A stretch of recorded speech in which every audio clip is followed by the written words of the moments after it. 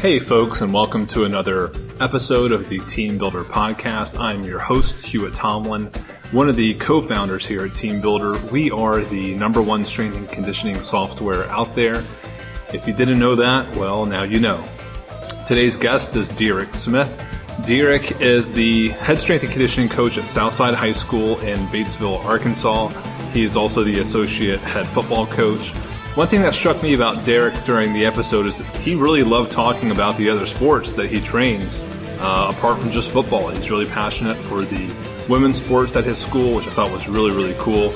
Derek, in my opinion, is like one of the most fun people to follow on Twitter. He's a good voice, I think, for strength coaches and has a great sense of humor. So we get into that a little bit, just to talk about, how should a strength coach behave on Twitter if there is such a standard, and how he approaches, some of the controversy that comes to being on social media as a strength and conditioning coach. Derek's experience is mostly in high school, which is awesome. And he actually took a job at a high school that needed a strength coach, and that's what began his journey. However, he's went ahead and gotten some of the industry standard certifications and really delved into his career as a strength coach right there in Arkansas. So he has a little bit of a different path becoming a strength coach, in that he didn't really go for like a college or pro track and then defaulted to high school, but he kind of stuck in high school the whole time and developed within high schools as a strength coach. So let me know what you think. So we are off and running. So what's up, Derek? How you doing, man? Good, man. Doing good. Just getting used to all the new stuff in the new school year. So yeah. So you're down in Arkansas, right? Yeah. And you got all your kids back. Yeah, we got them all back. They had the choice, they can go virtual. As a district, we had a little over 100 kids decide to go virtual, but they still can, they can do athletics and strength and conditioning. If they're virtual, they just come to school for that period. Right. And I saw you were working with kids throughout the summer as well. Yeah. We got our kids back on campus here for in-person training, basically the second week of June. And then we rolled 3 weeks in June. We gave them a 2 week or week and a half break, and then picked it up the week after the 4th of July. And then we hit it full speed after that. Cool. So I saw you posting about working with kids during the summer, and you got the new Freelap timing system. You like it a lot. Yeah, it's awesome. There's a lot of different timing systems out there. What's so good about Freelap that made you like it so much? It just the ease of it to set up. I mean, to set everything up and be running takes 30 seconds. Really? Where, with some others that I've worked with, it takes 10 to 15 minutes. Yeah. And then you got to wait generally a longer amount of time between reps. As with the Freelap, you basically wait 5 seconds and the next one can run. Nice. Okay. So you can go through a lot of kids really quickly.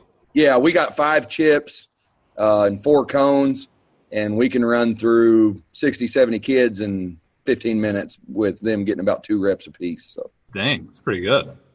It's good, and there's a lot of new software out there, but I definitely recommend getting some type of, if you're a strength coach, getting some type of timing system.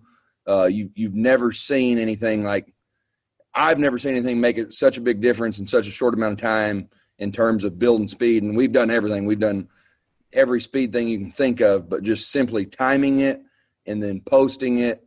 And then your kids compete like crazy, literally starting the first day, trying to beat their time, but also beat, their buddies' time too. Gotcha. So you can just record times really quickly, show the kids, try to get them to beat their next time or beat someone else's time. That's what's so helpful about it.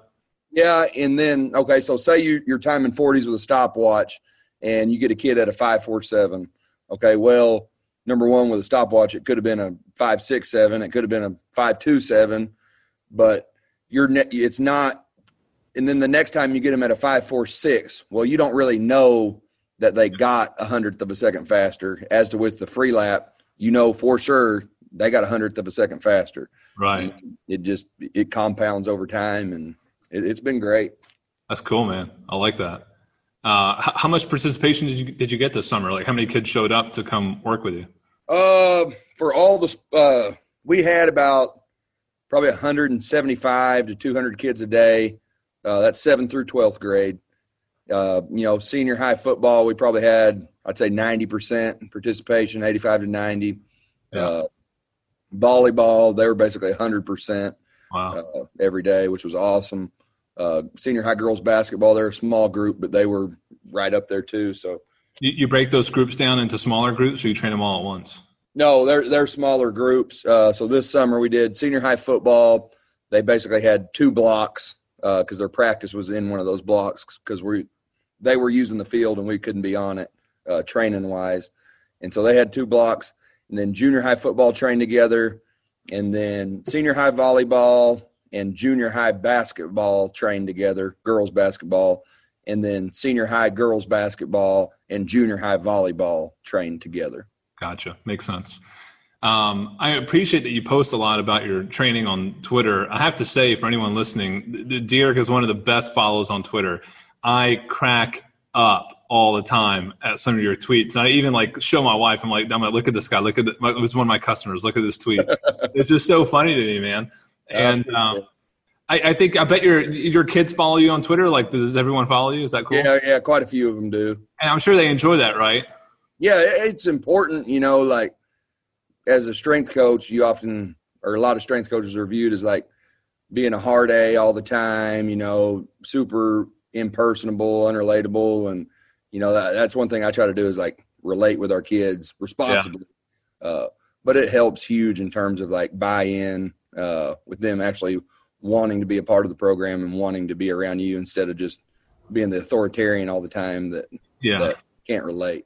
And they see you being yourself. I think they like wearing funny outfits and going out to dinner and, fishing on the weekends. They were giving me hell about this shirt today. So it's a great shirt, man. You have a lot of good outfits out there. Appreciate it, man. I think you're a style inspiration for some coaches. Probably wish they could pull off what you pull off. My wife would disagree, but well, she still goes out to dinner with you, so she can't disagree that much. Oh yeah. Well, great, man. So I want to talk a little bit about how you got into to coaching. It seems like you've been a coach now at Southside High School for a while. Yeah, been here 2 years, starting my 3rd. So got started. My first job was at Cedarville, Arkansas, northwest part of the state. I was head softball coach and basically 7th grade football coach, and thought I knew everything because I played football in college and was fairly good, and realized real quick coaching 7th grade football that I had a lot to learn. Yeah, not the same, huh? And didn't know anything about softball, but luckily we had 8 freshmen that played travel ball their entire lives. So they made me look a lot better than I was. We were lucky we won district title with 8 freshmen starting, and we had a good run. It was fun, learned a lot. From there, my first strength and conditioning job was at Blytheville, Arkansas, basically in the other corner of the state. And just can't say enough great things about those kids, that administration, that community, the coach that gave me the opportunity to do strength and conditioning.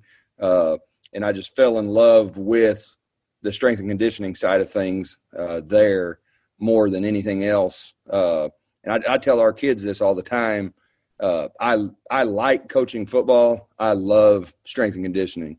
And I tell our other sport coaches that. So it's not something where they worry about sending their kids to me that I'm going to be like, oh, well, you need to play football or you need to quit playing basketball and play football. It's nothing like that. And I won't push a kid. Now, I'll push our football kids to go play other sports, but I'm not trying to poach another guy's kids selfishly for myself. So I think that helped a lot in terms of them understanding that, I told them the same thing. I like football. I love the training side of things. So there's definitely 2 different hats there, and I don't blur those lines. So were you invited to be the strength coach at Blytheville, or did you apply to be a strength coach? Well, it was the position was offensive coordinator and strength coach. And okay. Basically the way it works in Arkansas and a lot of states, right, wrong, or indifferent, at the high school level. You got to combo up. You combo up, and a lot of times it ends up being one of the football staff members that does the strength and conditioning. And there's a lot of guys in that position that do a great job, but it being that way kind of cuts some guys that would do an awesome job out on the strength side. It kind of cuts them out. But I think that's beginning to change. You see a lot more just strength and conditioning postings in our state now. So that's beginning to change. But I'm thankful that it hadn't changed yet, because that's how I was able to get my feet in and get going in the career. Like I said, just can't say enough great things about the kids, coaches, community. If you're from Arkansas, you hear a lot of bad things about Blytheville, but everything I ever heard was completely different once I met those kids and got in that community and met the administration there. They do a fantastic job, and don't believe everything you hear, because that place is awesome. Yeah, cool. Noted. So when you got the job there, how did you begin to develop yourself as a strength coach? Did you get a certification? What did you do to kind of delve into that? Yeah, I didn't want to, like I said, in Arkansas, a lot of them, you're just football coach. And okay, so you do the strength and conditioning. I wanted to kind of set myself apart from that as a professional. And so what I did was I started studying for the CSCS, and then obtained that. And then that was basically a 2-year process. So got that, and then started my master's degree in exercise science. And I'll be finishing that up in about 6 months. Yeah. Okay. Perfect. And NHSSCA, you're involved with that? Yeah. They do a great job, especially they kind of cater towards guys who are football coaches and get put with it. And they do an awesome job kind of, organizing it in terms of safety, and not always they kind of challenge the status quo a lot of what's always been done. And I think that's important as a professional, for sure. And they drill down into the high school side of things. From just, if you keep up with the Facebook page, a lot of the questions on there are not necessarily about the X's and O's of training. It's more about the logistics of being a high school coach. Things like scheduling, how to organize camps in the summer, how to talk to the sports coaches. I mean, that's what really sticks out to me. Yeah. And that's the biggest thing you'll learn when you get into it, is getting all sports involved. It's a little bit of a fight at times, and you got to be able to kind of meet them where they're at instead of everything you want. So, for example, I'd like our boys basketball team and girls basketball team to train 3 to 4 days a week in off season. Yeah. Okay. Well, they were training none in terms of strength and conditioning and speed training. Okay. Well, now they're willing to train 2 times. So that's double what they were training. So I roll with that. 2 times is good compared to 0. Yeah. So that's definitely what we've been rolling with. And you just win it a little bit at a time, and then eventually you get everybody on board. Right. Does your school have a PE program at the moment? Are you involved in PE? Yeah, we do. It's 7th through 9th grade. And I have 2 PE classes a day right now. And we get those kids involved too. Now here, 90% of your PE class will be kids that aren't in athletics, but then you'll have a couple kids that are in athletics that are kind of involved in that. So they sometimes end up doubling up. But say they get their workout, I'll shoot their coach a message, hey, they got their workout today during PE, and we just kind of work around it that way. Okay, so you do train these, I guess, students in PE in the weight room. We're going to get in there eventually. It's obviously a little different than what we do with our athletes, but we kind of do like a month-long introduction and then phase them in. Yeah, cool. It honestly depends on the class size and all that, because I got some PEs with 20 kids, which is awesome, and you can work with that. And then sometimes with the new schedule, I got some with 60 or 70, and we can't fit all those in. So yeah, gotcha. We'll talk a little bit more about your football coaching. So right now you're assistant head coach at your school for the football team. Yeah. Yep. Our head coach left, went to Searcy, got a good promotion there. It's one of the better jobs in Arkansas. So he did a fantastic job here building this program. And then we hired Coach Brian Reardon. He just walked in a second ago. He was our DC here for 10 or 11 years. And then I got promoted to assistant head coach along with that. So it's been good.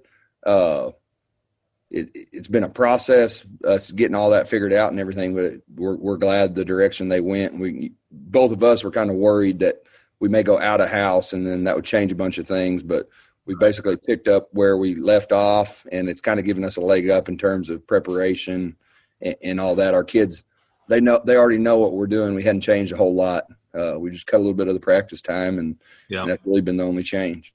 I guess some advantages of being both a football coach and a strength coach is that you're kind of in tune with your team, your athletes and their workloads.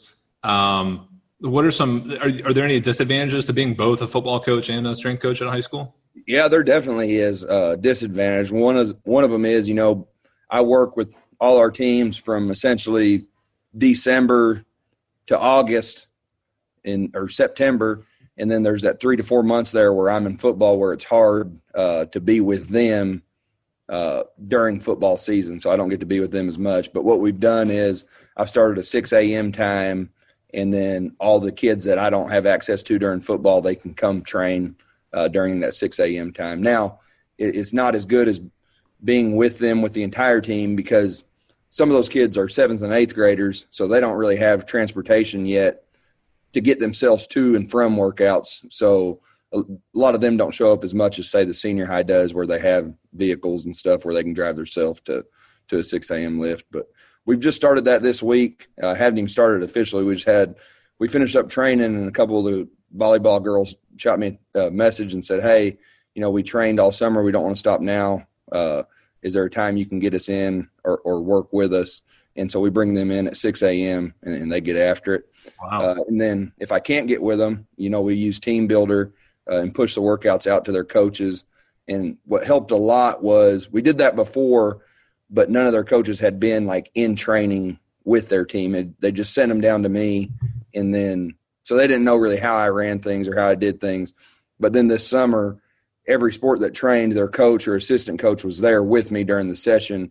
And so now they know how I run it and how we want things done. And so that's been awesome. Instead of just telling them what they're doing, now they know how to tell them how to do it. And did you ask those coaches to come shadow you? Is that how it happened? Our administration kind of said, especially with all the COVID restrictions going on, I was on the field running sessions, and then their sport coaches did like the questionnaires, all the check-ins, the temperatures, all that. And then they just trickled down to the field or to the weight room as the sessions went on and kind of picked up a thing.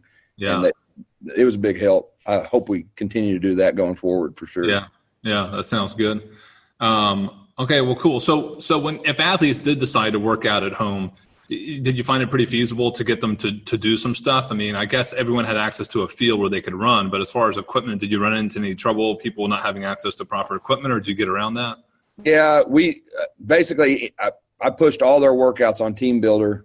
Everybody signed up for it, all our athletes, and pushed everything out there. And it was all a lot of plyometric-based stuff you could do without a barbell or dumbbells. And so we worked with them that way. And then we had a couple that had like, hey, coach, I got these kettlebells, or hey, coach, I got this little bit of a weight set up. And so I'd individualized for those guys girls based off what they had. Yeah, gotcha. So Smith Performance, that's kind of like your side thing, right? This is where you train other, I guess, younger athletes, high school aged? Yeah, we got I work with a couple college athletes here, and then I also program for schools that don't have access to a certified strength coach.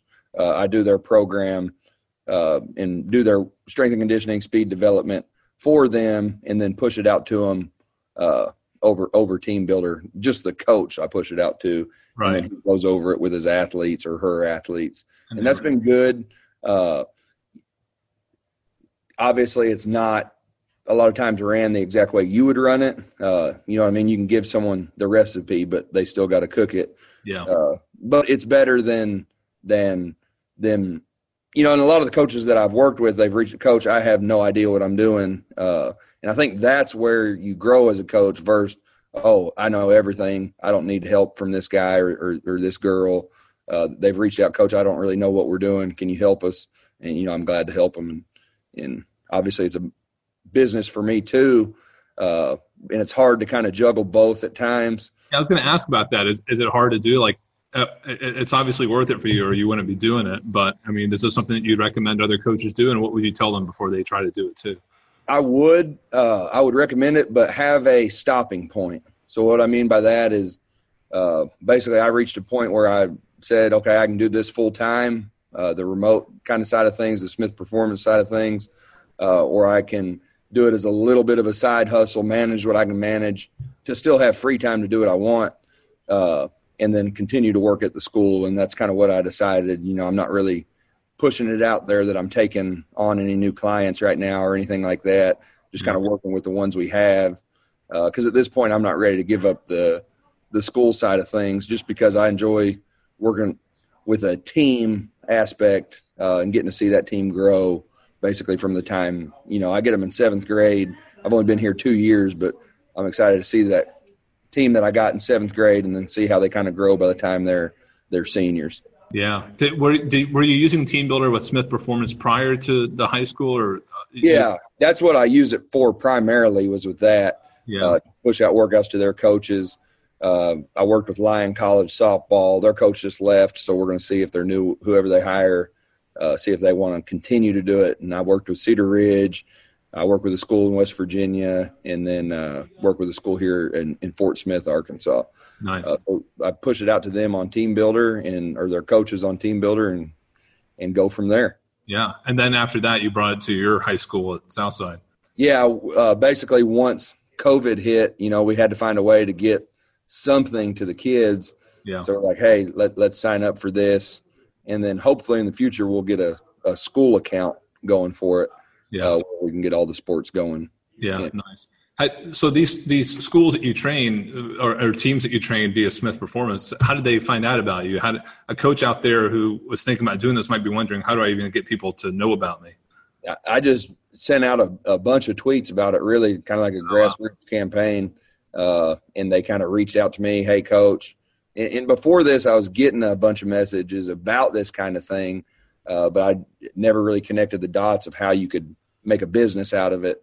People messaging you just like in response to videos or people you train? Yeah. Hey, coach, what are your guys doing here? What's the goal behind it?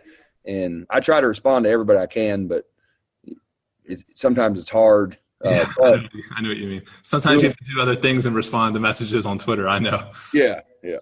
But then that kind of helped me connect the dots. I was like, hey, there's a market for this. And I think there's a even bigger market for it than obviously what I've been doing. But like I said, I'm not willing to give up the school side of things yet. Just like I said, I enjoy being around the kids. I enjoy working with all the teams. And so that's what's kept me in it. I've had opportunities just football-wise to leave here and go do just football strength and conditioning at some awesome places, but I'm not doing it because I like working with all the sports. So, yeah. It sounds like you've got a good little sweet spot then. Yeah, it's great. Our administration is beyond awesome. They've worked with me on a bunch, and they've made it hard to leave. So. Yeah. And, look, if you're going full time into business on your own, the grass is always greener. There's a lot of challenges that come with it. You got to make your own schedule. It's kind of all on you. It's not always a better scenario, especially from like a work perspective on the back end, work that people don't really want to do, like scheduling, administrative type stuff. Yeah. And that's what I kind of started realizing is if I wanted to program for all these other schools, I can only do so much. So I probably have to hire somebody. Yeah. And then that basically takes me away from it. Like you said, doing more administrative type stuff. And, but maybe a change make later on, just not at the moment. Yeah. So back to social media, I think Strength Coach Twitter is definitely like a unique place, and that there are a lot of rabbit holes on Strength Coach Twitter. I don't think I see you you don't jump in with a lot of strong opinions on there, probably for the better. It's probably better to avoid some of those altercations, but we see it quite a bit. What's your approach to getting involved in the conversation on Twitter? Mine's more from a safety perspective, so I will get involved in that. Like if it's something that's kind of a debate about keeping kids safe or keeping kids' best interest out there, I'll definitely hop in on those. But I feel like a lot of times strength coaches especially paint themselves into a corner as, well, we do this and we only do this because so-and-so said this is the best way, as to where I like to rob from all the different kind of disciplines within the field and take the best of what we have available and kind of blend it together. You see it, especially at the high school level, you can keep things a lot simpler and not need to diversify near as much because your athletes aren't highly trained for the most part. Right. And so I think at the high school level, they need a good base of everything versus having to go down one rabbit hole and specialize. And this is what I do, or this is what we do exactly. And always question what you do. So like, if you'd have told me 4 years ago that we'd spend just as much or more time speed training than we did in the weight room, I'd have told you you're crazy. But now with this Simply Faster and the whole Feed the Cats ideal, I've seen it, I've done it, and it's awesome. And a lot of that has to do with where you're at too. 4 years ago, I was at Blytheville, and our kids could roll off the bus having not done anything all week and been the fastest kids on the field 90% of the time. As to where here at Southside, that's not going to happen. We got to build speed. So you just got to be able to adapt in what you do and challenge what you've known and what you did. So, yeah. You mentioned Feed the Cats. How would you explain that? I guess, what would you call it? A training principle? How would you explain that to someone who didn't know what Feed the Cats means? Because it shows up a lot. Yeah. And so Tony Holler's the guy that came up with it. He's a track coach in Illinois, I believe. And it basically challenges what we've all been taught about training, specifically speed training. Lots of people worship the grind. We got to come in, we got to practice 4 hours a day, or we got to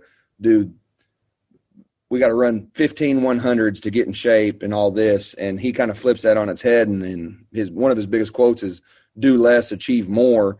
And what he means by that is let's get really good at a couple little things and let's microdose it.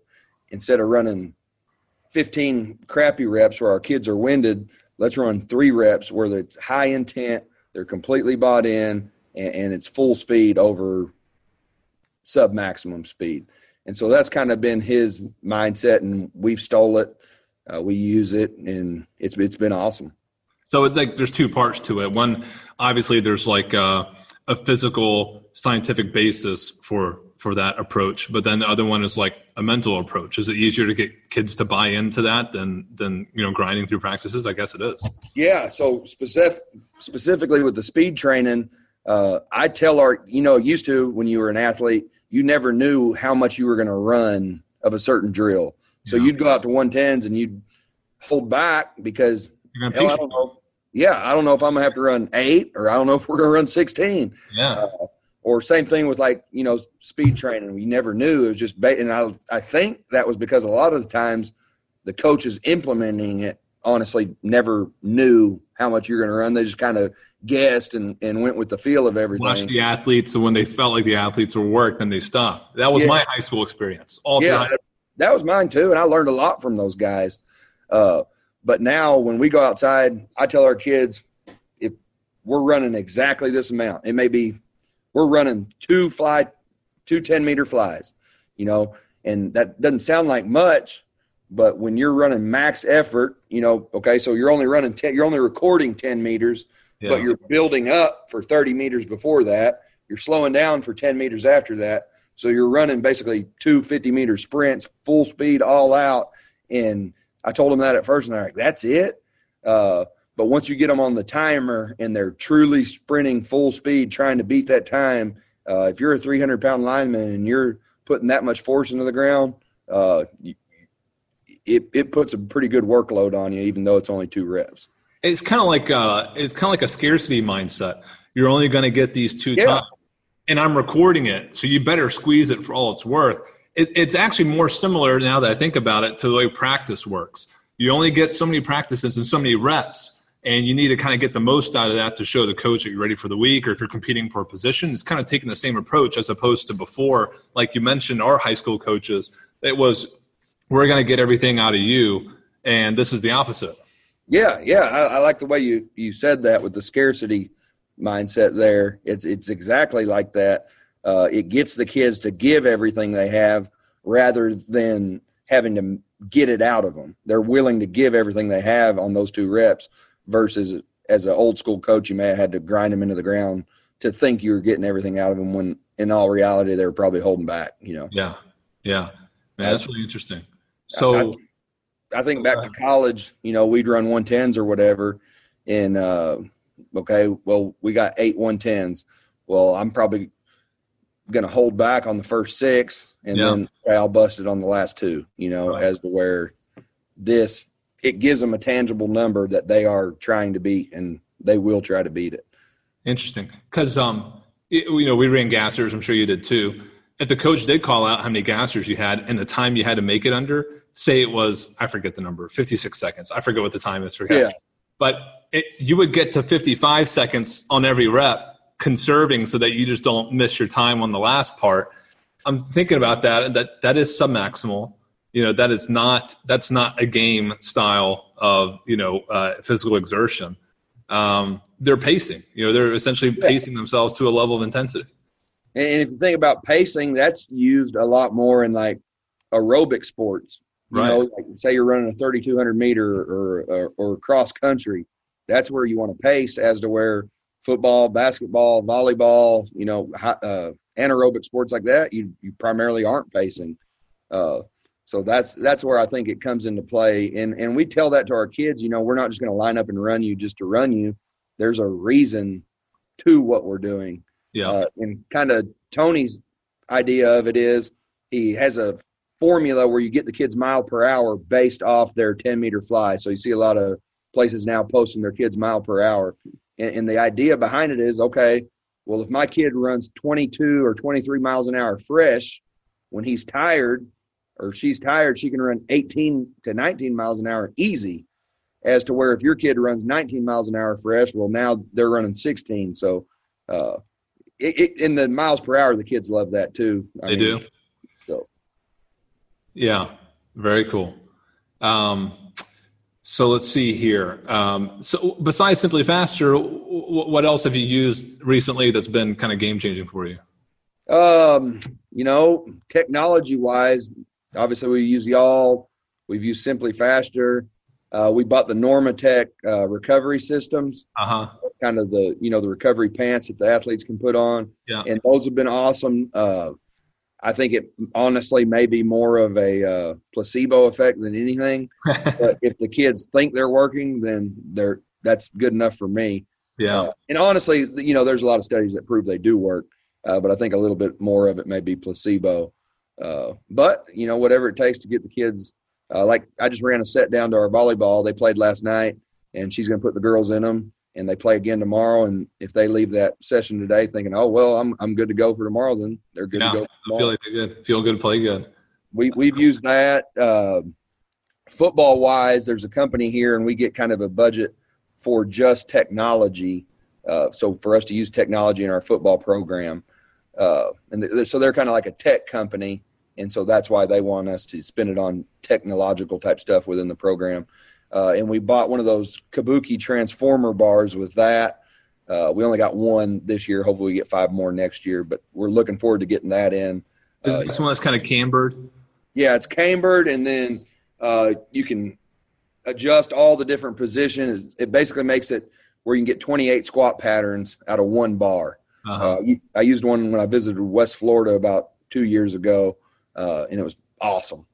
There's no back pain. A lot of NBA teams are using them now. Guys that are like 6'10" can squat to the cellar just because of the way it aligns your spine. Yeah. And it's just, for, strength and conditioning kind of just got going 50 years ago or 60, 70 years ago, in kind of the 1940s and 50s.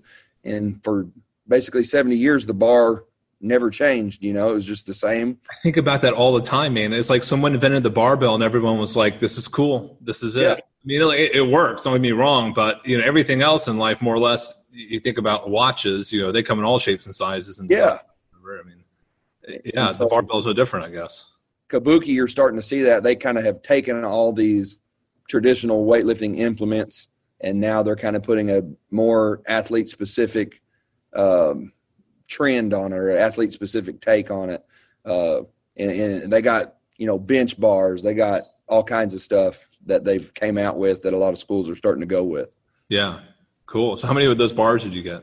We just got one. We're going to use it with like our taller kids. Are they expensive? Yeah. Well, I think it was like 700, but hopefully next year we can get 5. Basically, if I order something for team use, I order it in a set of 6. That way we can use it for everybody. As basically, we split up into groups of 6, so 6 will allow me to get everybody on it. Right. But we're just going to kind of individual use it for going forward this year and then get 5 more hopefully next year. Right. So Kapuki, Transformer Bar, and other equipment, anything else you've been playing with lately? We bought some of the Hypervolt or the Perform Better massage guns. Yeah. Those have been good. Honestly, I think the coaches have been using them more than the kids. But those have been good. Trying to think right off the top of my head. Really, like I said, the main thing we've been using is the Free Lap. It's been fantastic. All our kids are getting Apple Watches, and so hopefully we can do some kind of cool things with those. That's pretty cool. Going forward. Have you talked to other coaches who use Apple Watch and how they use it? I'm interested to know. I haven't, but I'm gonna, going forward once we get them. And then hop on Twitter and find someone real quick who has some experience. And then all our junior high kids, they're getting iPads. Yeah. So we can probably phase those into the weight room somehow as well. So we're looking forward to it. Yeah. Looking forward to using whatever we can get our hands on. That's cool. I saw Andrea Hootie post about the Apple Watch. I think all her athletes have it too. And she noticed that in the absence of in-person classes, her athletes were walking way less. They were sitting way more. And there were some effects, from sitting over walking. I think I've seen that same thing now that you say that.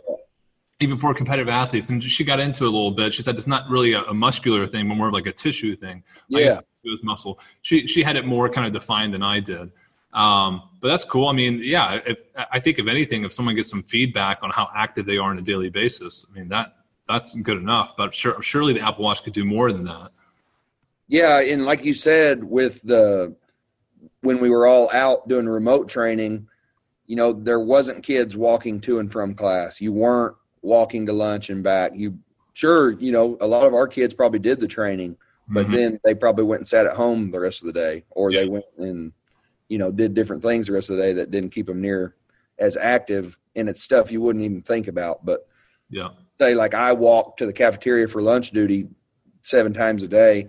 Well, if I'm not here, then I'm not doing that. And that's those little steps add up. So. Right. So the Apple Watch, I'm guessing you're viewing that as a tool for athletes to kind of self-regulate, as opposed as a tool for you to just collect a lot of data and do things like check things on them or like, oversee them, right? Is that how you're looking at it? Yeah, that, and we're going to use it in PE for the classes that are too big to really get in the weight room and kind of be smaller. We're going to use it. Okay, well, this kid's only walked this amount of steps this week. And we're going to have different awards at the school. You walked this amount of steps. Okay, we're going here on a trip for this. Yeah. Or you did this. Your heart rate, got this high for this amount of time. We're going to do this type of thing. And so there's different ways our administration's been talking about using it with regards to health. A lot of that's changed because of COVID, and we're kind of having to figure other stuff out that's a little more pressing at the moment, but that's the plan later on. Do you know if Apple has the software for you as a coach to kind of see all the data in one place, and do you have to check each person individually? Or I haven't got into that yet. Once we start utilizing that, we'll go to a training, I'm sure, and hopefully learn a little more about it that way. Yeah, that's cool. Again, I'm interested in hearing about that because, if you have a lot of athletes, sometimes it makes it unwieldy to kind of manage everyone. But that's cool. It seems like you guys are getting access to some cool stuff then, as far as equipment, some technology. As far as football specific technology, have you looked into GPS? Is that something that you guys would ever be interested in? I would like to use it. I don't know if we'll get the budget to utilize it on a true team perspective in terms of every athlete. But I think it would be something where we could get maybe a dozen catapults, and then, let's give it to 2 offensive linemen. Let's give it to 2 defensive linemen. Let's give it to 2 cornerbacks. Let's give it to 2 receivers, and then kind of get ideas for their position group based off individuals within that position group. Yeah. And that could be a way we could use it. Yeah. Helpful for practice data. I'm sure it'd be helpful. Yeah. There's a coach, I'm forgetting his name right off the top of my head, but I think he's at UMass, and they do an awesome job utilizing it. He basically shared some of his data. This was when all the strength coaches were getting into the debate about conditioning and all that. And he shared some of his data. And, a cornerback, probably one of the positions that runs the most on a football team, as far as like true max effort yardage in a game, I think it was something like 150 to 300 yards for that one game. As to where if you just, sat back without data and looked at it, you'd probably think it was a heck of a lot more than that. Right. That was kind of showing that you can microdose things and you don't have to push too much. There's a risk reward when it comes to that. So I always err on the side of being doing a little too less than doing a little too much. Yeah. Interesting. Well, that debate that took place a little while in conditioning, that was people were basically football was the primary example. Yeah. I think some coaches were noting that traditional conditioning was not matching the metrics of the game. They're basically saying football players historically have been over-conditioned. Yeah. And like you said earlier, it's about maximum effort versus sub-maximal effort. Go back to college here, like when we would run 110s and you said about the time, well, I knew I could run the time and not even give close to my maximum effort. So I'm not really actually getting in shape for the game because the game's max effort, And rugby strength coach and the strength staff at William and Mary, I've tweeted about it and talked about it. They came up with a thing called the tribe test. Now, I'll explain how their staff does it, and I'll explain how ours does it. It's a little different because I don't have 12 other strength coaches. It's just me. But so how they do it is you basically get 5 to 5.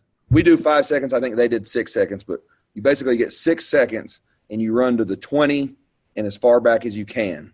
And so a coach will start them, and then a coach will say time when the 6 seconds has came about. I think they use a horn.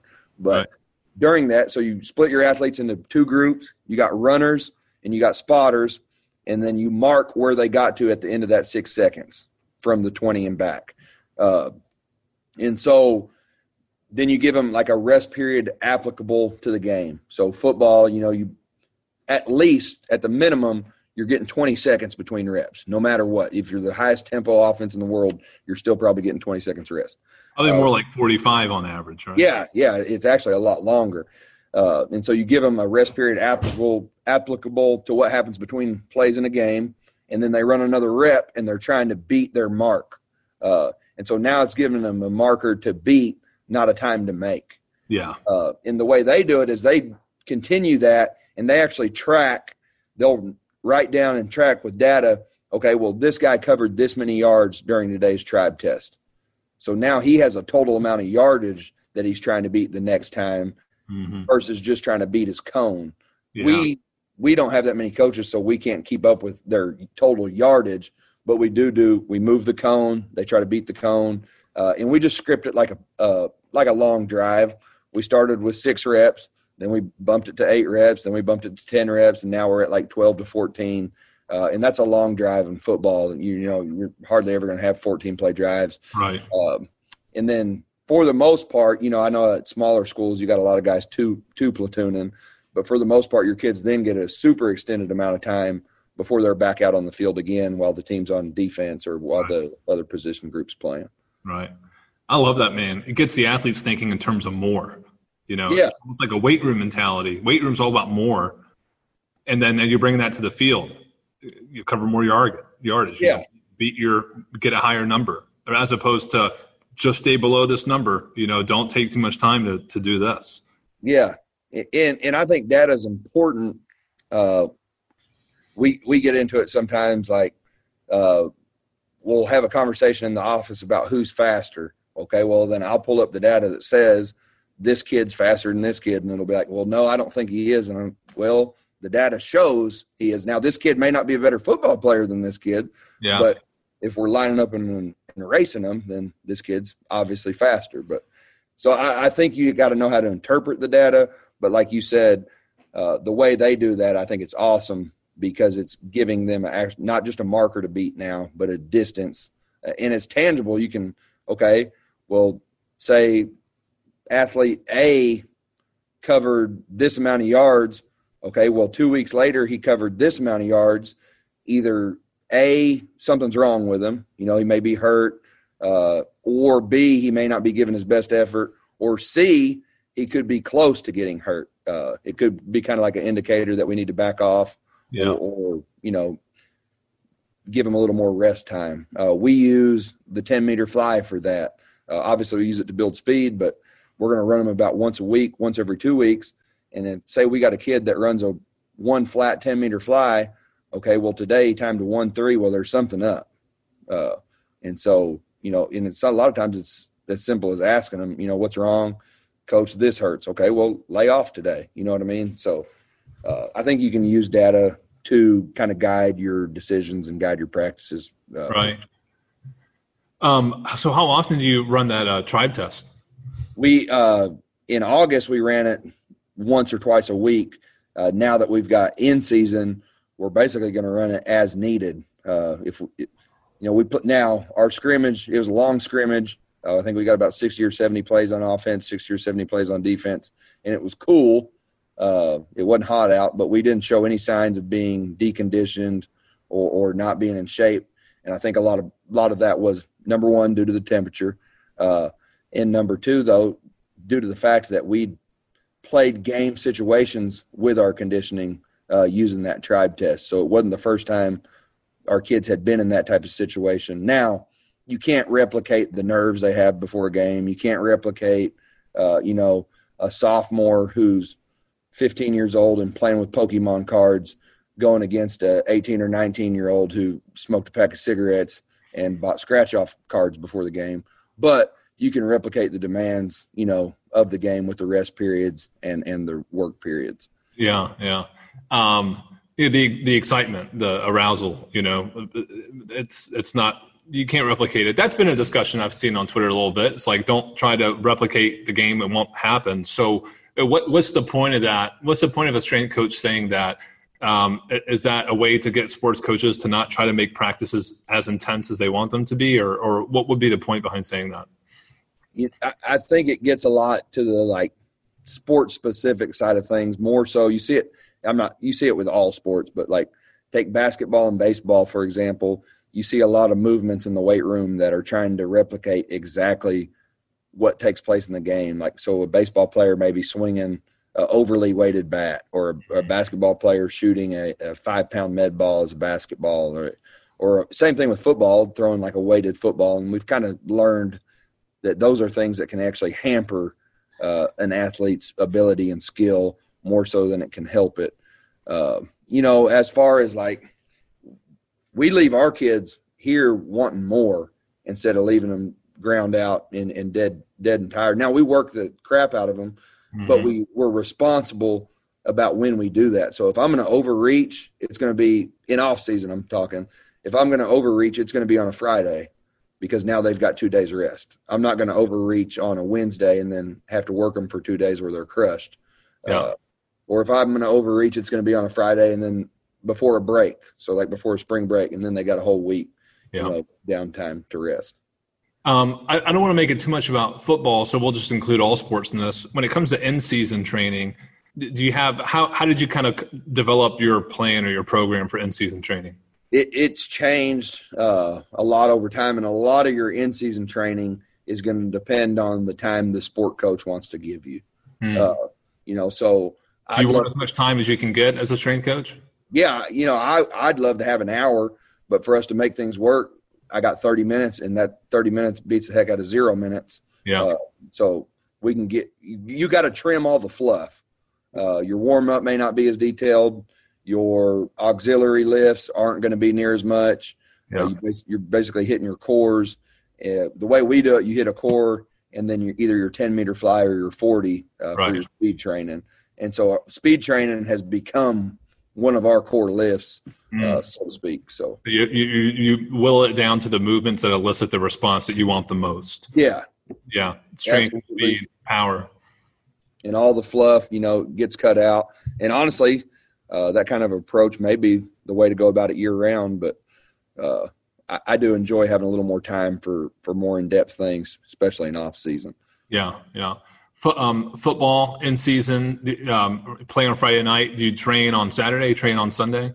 I've been a part of programs that bring the kids in on Saturday. I personally, here, we give our kids off Saturday and Sunday. Mm-hmm. And I think, honestly, at the high school level, that's the best way to do it because, okay, say we play a game Friday night, wraps up at 10 o'clock. All right. Mm-hmm. Well, we can preach to kids to go home and go to sleep and get your rest for practice Saturday morning because that's the right thing to do. And if you don't do that, you're not dedicated. But the bottom line is they're high school kids. So after a game, they're probably not going to go straight home and go to sleep to get ready for practice. No, I didn't. I certainly didn't either. They're going to go out and do the things high school kids do, which generally go till late at night. Okay, so say a kid gets to bed at 2 o'clock. Okay, let's bring him in for 7 at practice. He probably had to wake up at 6, so now he got 4 hours of sleep. Yeah. We're bringing him in on a Saturday morning, and to me, they get recovered a lot better sleeping in on Saturday and sleeping in on Sunday. Yeah, and coming to work ready to go on Monday. So that's what we do. There's great programs that bring them in on Saturday. There's nothing wrong with it. That's just the method we go about it. Right. What about during the week? How do you work your football practice schedule in with the weight room? Do you have some sort of strategy behind that? Yeah, I basically me and Coach Reardon sat down, and I get the first 30 minutes of each day, and so I get them for that time, and then after that we go to kind of our sports specific stuff. Gotcha. So 30 minutes. You try to get as much in as 30 minutes. And that's with football. Softball wise. Last year was the first time our softball girls lifted in season. The year before that they didn't, and there's some disagreements between coaches that I wasn't involved with or whatever that kind of led to that. Mm-hmm. But we kind of got all on the same page, and they were hesitant against it at first. Now, last year we only got to play one softball game, unfortunately, so they didn't get to truly see the rewards of it. But we lifted on game day, and they saw 100% that their girls were ready to go for the game. And ideally I wouldn't lift on game day, but when you take a sport like softball and baseball that plays 2 to 3 times a week, you can't help but lift on game day, basically. Yeah. At some point you're going to have to. And I think it's important as a coach when you do lift on game day and in season, obviously you got to be smart about it. It's not off season. The primary goal during that time is to not get I'm not saying you won't get stronger, but that's not the primary goal. The primary goal is be able to perform for your sport. Right. And so you got to take that into consideration with how you program in what you do. Yeah. If you're a high school strength coach, you'll encounter a lot of problems along the way. Like I said, with softball, our girls were basically told not to lift the first year, and they literally sat down and didn't do anything during that lifting period. And I couldn't get mad at them. Their sport coach told them not to lift. Right. And so I can't sit there and be mad about them for it because that's what their coach told them to do. But if you're a young strength coach or a high school strength coach, enjoy. It's hard. It kind of sounds weird, but enjoy those times because once you see the growth from that, it's super rewarding, to yourself to see that you've kind of grown this program in that way. That's kind of your low bar, so to speak. That's your fertile ground. Yeah. And, it's up from there, and you can kind of look back, man, this is where we were, and this is where we are now. And it's good to see. Yeah. I mean, getting an athlete with absolutely no training age, for me, is the most exciting in my short coaching experience. And this is general pop. When someone walks in the gym and they've been, training or whatever, that's fine. They're going to get better. But when someone comes in with no training age, that's the most fun because they see the best gains at the beginning. Yeah. They really do. And the feedback is like, eye-popping as a coach. That's what I liked in terms of coaching, is getting people from 0 to something as opposed from 8 to 8.5. Absolutely. And to me, the biggest thing, obviously it's important to get stronger. Obviously it's important to get faster. But the best thing that the weight room does, and I've noticed it more so with our female athletes than our male athletes, is build like an outward confidence. obviously 90% of the guys we work with, they're competent as can be, probably need to bring it down a notch. But a lot of our girls, while they may be confident, like inside, they don't truly, like, a lot of them don't know how to display this confidence, or don't know that it's okay to display being confident. Yeah. And I think you can kind of bring that about in their training by celebrating, small victories and things like that, and hyping them up. I get more hype when one of our girls does their first unassisted chin up than I do when one of our guys squats 500 pounds. So it's important to boost them up and hype them up. So yeah, absolutely. Do you run leaderboards in your weight room? We do. I do a bad job at keeping them up to date as quick as I should. And our kids will remind us of that. Or remind me of that. Yeah, they will. But as far as like the 10-meter flies and all that stuff goes, every time we run one, we update it. Yeah. So that you get what you make a priority. There's probably some squats and cleans that I need to get updated on the leaderboard, but I've got them and they'll be up there. Yeah. You might hear some coaches talk about a weight room leaderboard, and especially in a high school setting, because kids develop differently. Kids can be in the same grade, but just be years apart in terms of physical development. That doesn't prevent you from running leaderboards, or do you have any way of working around that or anything, adjusting for body weight, stuff like that? Yeah, we so our record boards we have broke down into body weight. And so that's where you get that. Okay, so you do it by body weight then, not just absolute. Yeah. The only thing we don't do with body weight is the girls, just because that can kind of be like a touchy subject. So we just don't do it. Yeah, best to leave it. But still leaderboards for the girls though, just for weight. Oh yeah, and they remind me more than the boys do about. Yeah. Hey coach, I cleaned this the other day. So yeah, you better update the leaderboard. Yeah. Yeah, I know how that goes. That's funny, man. Well, cool. Well, I mean, we're coming up on a couple minutes into the hour here, but you got your weight room at your house. I know you post some videos in there. You like to get after it still. I know you're how old are you, dear? 31. 31, and you're still lifting big weight, man. I figure I got about 2 more years, and then I'll start tapering down to lifting more for health.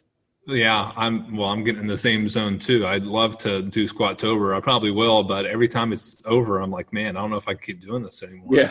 Yeah. Your programs, you've done some pen and paper strength stuff. That's what I like to do. Is it just nice to have someone else write a program instead of writing your own? Yes, absolutely. And what I find, number one, you stick to it if it's something you bought, even if like pen and paper, they're like $5.99. But you stick to it if it's something you bought. So true. I find when I program for myself, I program way too hard. So I'll get into a workout and be like, what in the hell was I thinking?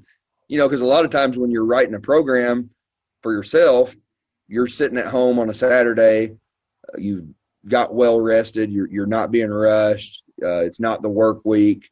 And then you get into the work week where things happen and you're like, man, I got to do all this, as to where with a coach that I don't know, I just like, number one, you support other coaches, and number two, it holds you more accountable. Yeah. Yeah, I like it too. It's so true. I never even thought about that, but the pen and paper strength workouts are not expensive. But if you work up a couple bucks, you feel like you're going to do this thing. You print it out, it's there, it's waiting for you. That's such a good point. Do you train anyone who's not an athlete? Do you train like other adults, people, guys who want to lift, anything like that? Yeah, I do personal training with a couple just like general population adults. I'll say this though, like, with athletes, the goal is to not make them sore. You know what I mean? As to where with your general population adults, sometimes you may have to do something. A lot of them literally they'll tell you, I want to feel sore. Yeah, that's what some of like my female make me feel alive again. Yeah. And so, I got to do things that I wouldn't do with an athlete with them, but that's what they want, and they're not an athlete. So there's a little bit of differentiation there. But a little CrossFit mentality, kill me. I only got an hour, put me to death. Yeah. Yeah. That's funny, man. Cool. So, hey, Twitter, that's where you're at often, and you're on Facebook too. So I'll post that stuff so coaches can see you, get in touch with you, and see what you've been up to. I think, again, you're a great follow. It's just freaking awesome. And I I crack up. Some of the stuff you post is just funny. So thanks for doing that. Man. Keeping it light, because there's plenty of serious strength coaches and nothing wrong with that. I appreciate them. But, sometimes it's nice to just kick it back a little bit, and it's okay to kind of show the other side of, living life. Yeah, absolutely. And I think laughter is one of the, it's a general quote, but laughter is one of the best medicines. I think, like, number one, in college, I wasn't a very good looking guy. So there was a lot better good looking guys than myself when I approached my wife. So I figured I better be able to make her laugh. You got to have a secret weapon, man. Yeah, because I'm not going to beat these other guys in the look department. So no, you can't go into battle without a weapon. You have to have something, Yeah. I can relate to that, man. That's funny. Well, good stuff. Everyone, hit up Derek. Like I said, he's active. He's out there, and he tries to get back to all the DMs. Not always feasible. I get that. But Derek, thanks for being a friend of ours and coming on the pod. I really appreciate it. Thanks for all you do for athletes and other coaches out there. Hey, I appreciate the opportunity, and any strength coaches out there that are looking for like a system to streamline what they do and streamline their process. Team Builder takes what used to take me.